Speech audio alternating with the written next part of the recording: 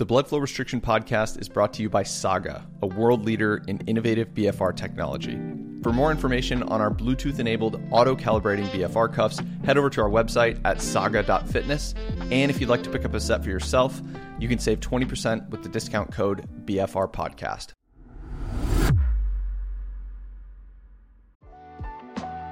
Welcome back to the Blood Flow Restriction Podcast. Today's topic, limb occlusion pressure, LOP. Understanding this one is a prerequisite to fully understanding the physiology of blood flow restriction, so that's why we've chosen to keep this on the earlier end of our educational series. And in this episode, we're going to discuss a few things. So first, we'll talk about what LOP is. We'll get into why it's important, what factors determine an individual's LOP, and then of course, we'll finish with some application. So let's jump right into defining LOP.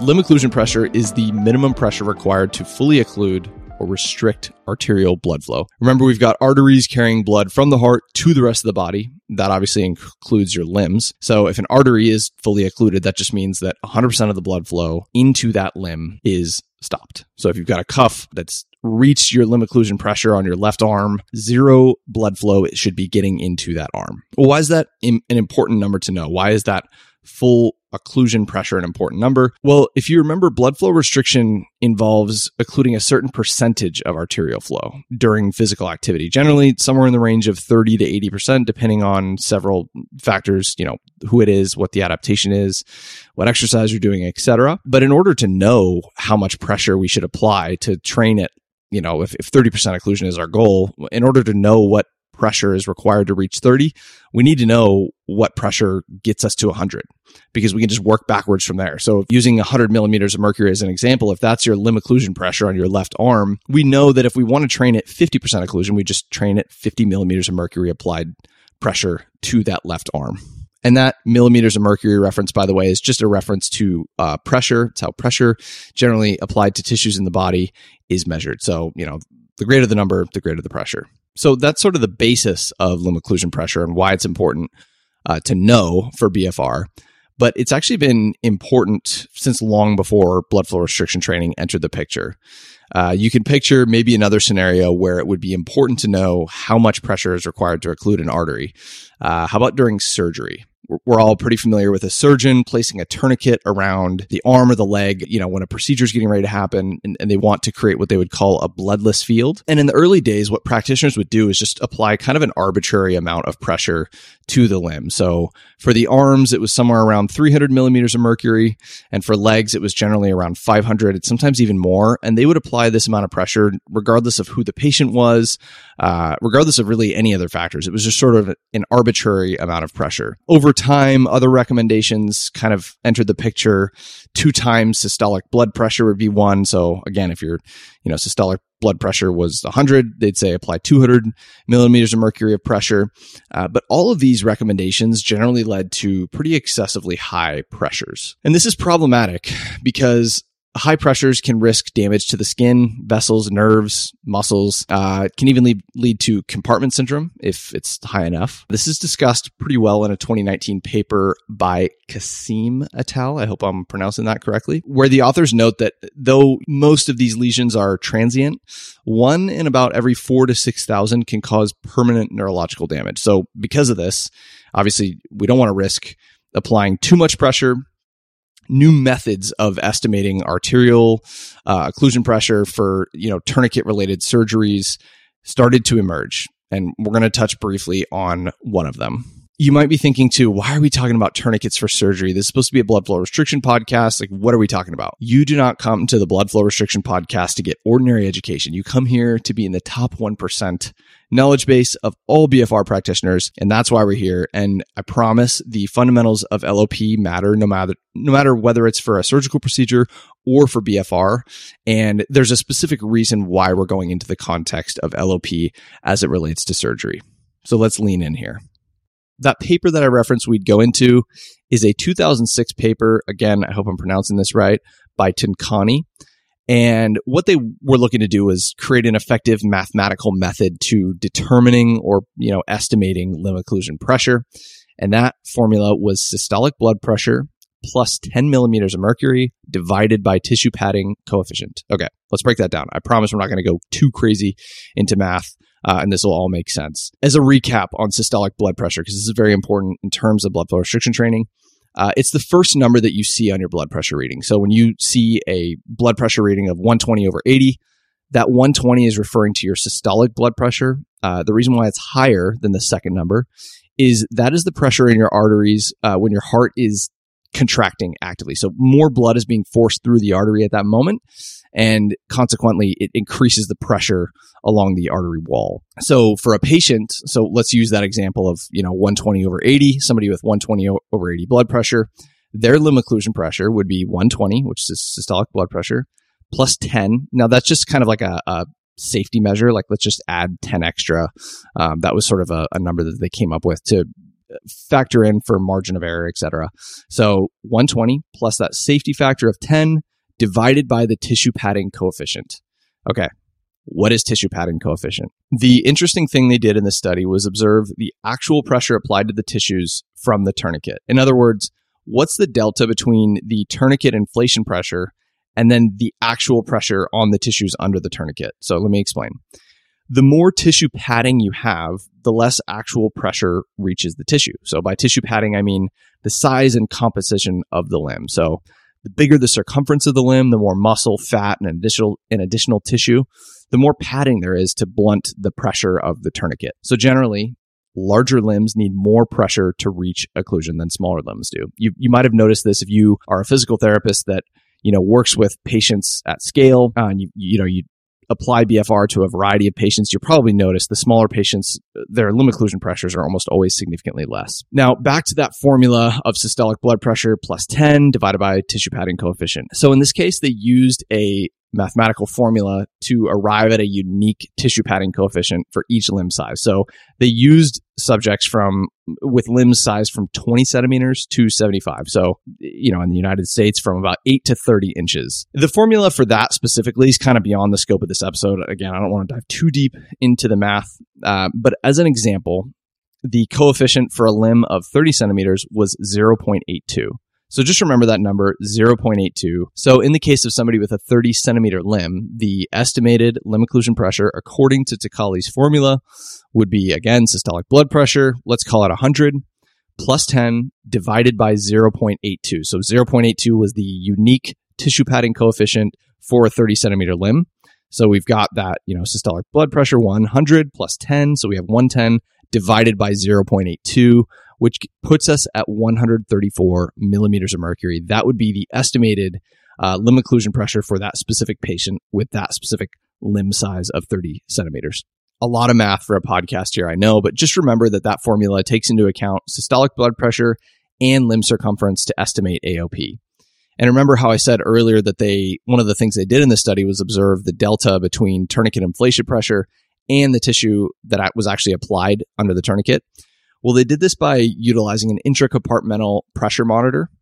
They pretty much do exactly what they sound like. They measure pressure within compartments in the body. So this is done by sticking a needle into the muscle under where the tourniquet is applied, and then that can just provide a pressure signal. So obviously these subjects were under anesthetics when this happened. And what they saw here is that the tourniquet inflation pressures were often much different than the pressures detected by that intracompartmental pressure monitor. The difference, of course, was smaller and smaller limbs, but increased fairly linearly with limb size. So this is how they were able to determine that larger limbs generally require greater pressures. So an example here to help illustrate this, they would apply 300 millimeters of mercury of pressure to a 45 centimeter limb and see that there's only about 230 millimeters of mercury actually applied to the tissue. So even though the cuff says it's inflated to 300, and it is, the actual tissues are only seeing about 230 millimeters of mercury of pressure because of the size of the limb.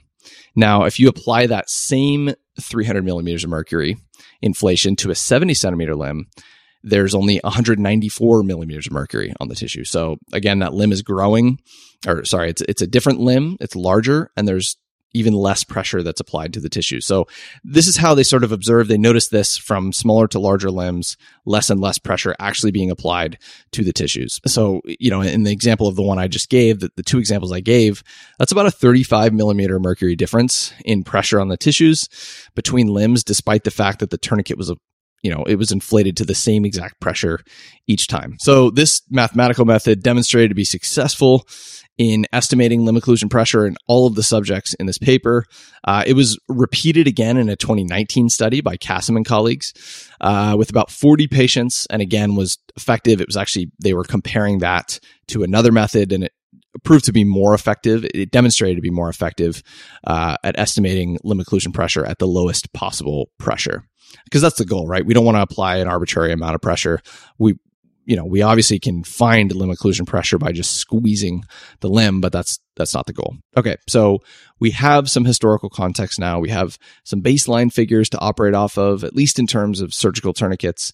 We can see the evolution of recommendations from arbitrarily high pressures to starting to factor in systolic blood pressure, to then mathematical methods like the one we just discussed that also takes into account, limb size or tissue padding coefficient. But let's move now directly back into BFR. Why does this matter? Why can't we just inflate and train? We hit on this a bit ago, but if the pressure is too high, you can risk damage to tissues or nerves. This is why it wouldn't be wise to just...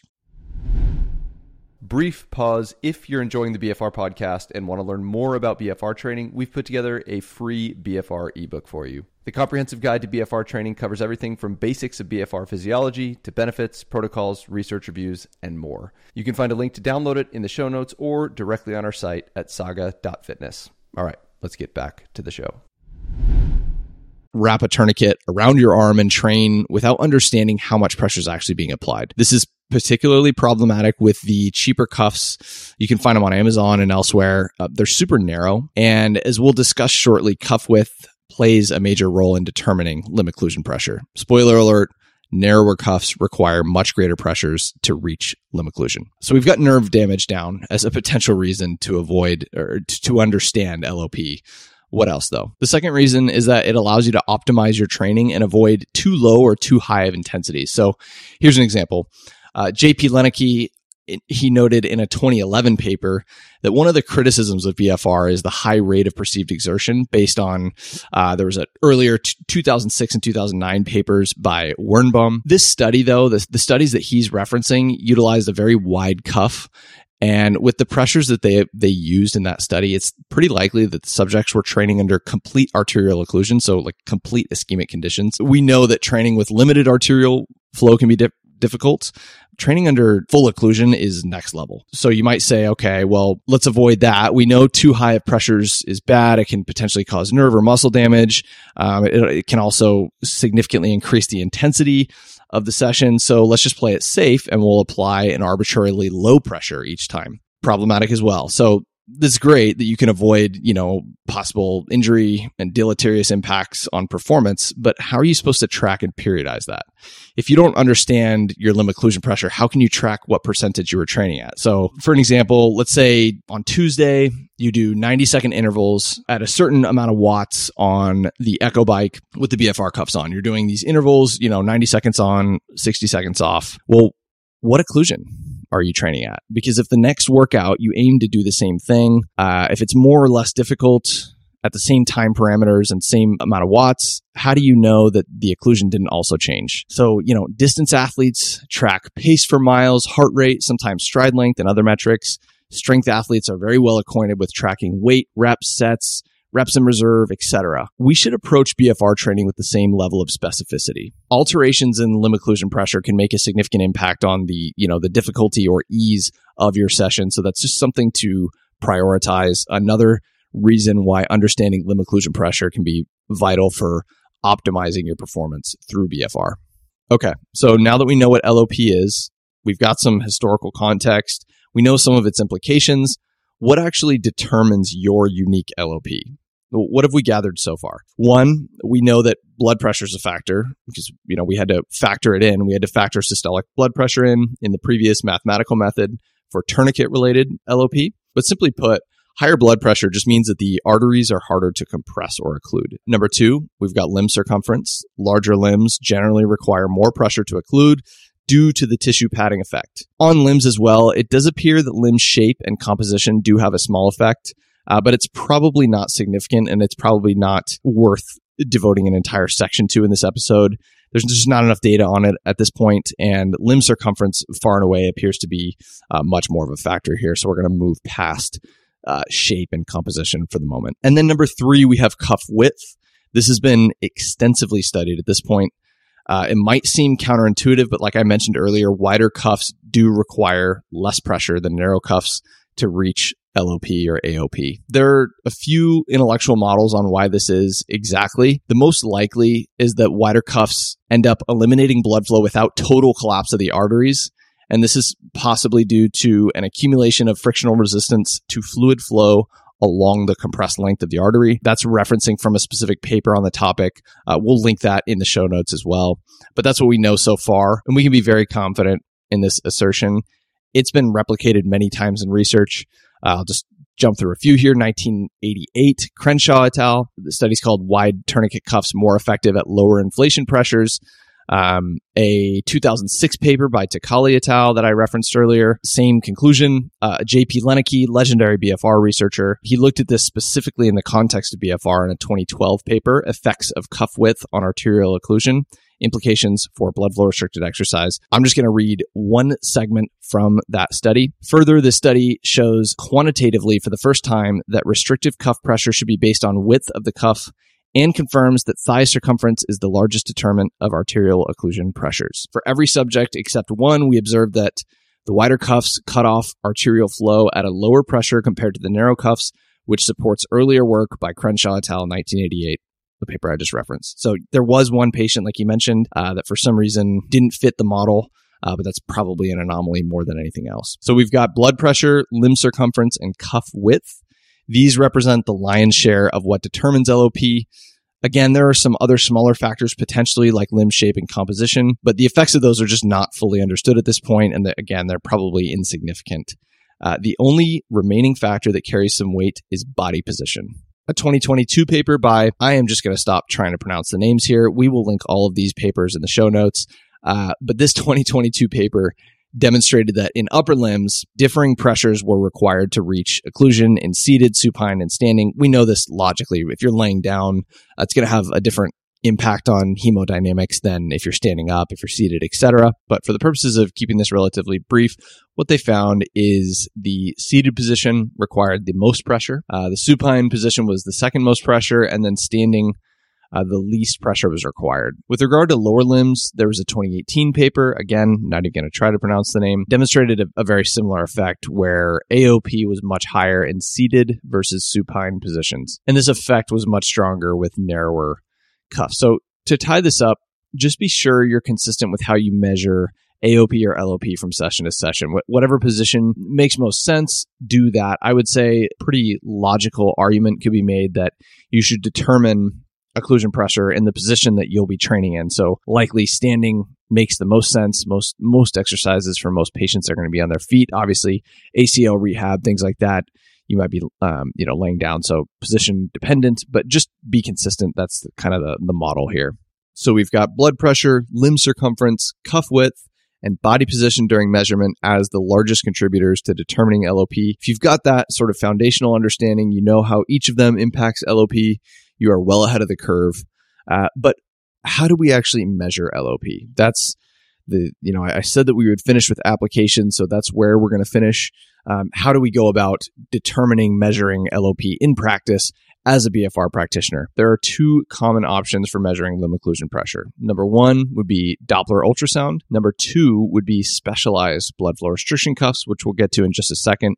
But regarding the Doppler, this is effectively an ultrasound device that can check for a pulse at a location distal to the inflated cuff. So it would generally be placed at the wrist for an upper extremity LOP assessment and at the ankle for lower extremity. There's plenty of YouTube tutorials on this, so we're not going to dive too deep. But the general premise is that you would inflate the cuff slowly until you no longer detect a pulse on the occluded limb. If the very first pressure where pulse stops is 140 millimeters of mercury, you can use that for your LOP in that session on that limb. From there, you can work backwards to determine your ideal training percentage. So again, if you'd like to train at 50% occlusion, you would just cut 140 in half and you'd land right at 70 millimeters of mercury. Back to option number two. of a specialized blood flow restriction cuff. The first name or primary name people might think of would be a product called Delphi, sort of the first to the scene in terms of these specialized blood flow restriction cuffs, at least at scale. Pretty widely recognized as the gold standard of these specialized cuffs. We actually launched Saga several years later. So Delphi had been on the market for several years, and we decided to launch Saga. We try to avoid bringing ourselves up as much as possible because we do intend for this podcast to be strictly an educational and not just an endless cycle of us promoting our own product. But where it makes sense, we try to talk about our product. So this is where it makes sense. We saw a bit of a gap in the market. We saw that though Delphi is a great product, the barrier to entry is fairly high just due to a few reasons. One would be cost. Delphi units are fairly expensive. And then number two would be that it requires a decent amount of training. You could throw a third one in there and say the fact that it's not a wireless solution. So we know BFR training generally involves dynamic movements. Sometimes you're in a different facility or on field. We kind of wanted to create a field-based BFR solution that was not only accurate, but scalable from a cost perspective and wireless so you could train unhindered. That's where Saga came along. So we launched the world's first wireless auto-calibrating blood flow restriction cuffs that operate completely off an app on your phone. So they're smartphone enabled, and via the mobile app, they'll intelligently calibrate to you to determine your limb occlusion pressure. So you can actually determine limb occlusion pressure from one tap. From there, you can decide what pressure you want to train at. Do you want to train at 30, 50, 80% occlusion? And there's a sliding scale option for you to sort of one tap measure and then one tap to decide your training percentage, and you're off to the races. So that's where we came along, and this is an opportunity for us to plug what we think are the greatest blood flow restriction cuffs on the market. So that is the end of my spiel. I promise we will rarely bring up our product, but again, where it makes sense, we're going to throw it in. For now, though, I hope this gave you a clear picture of limb occlusion pressure so you can apply the knowledge that you learned here to your BFR training. We truly do make these episodes because we want to deliver the most robust, in-depth, and practical BFR knowledge to anybody who's interested in the topic, and that's why we're here. So on that note, have a great week, stay strong, and we will see you on the next episode in our educational series.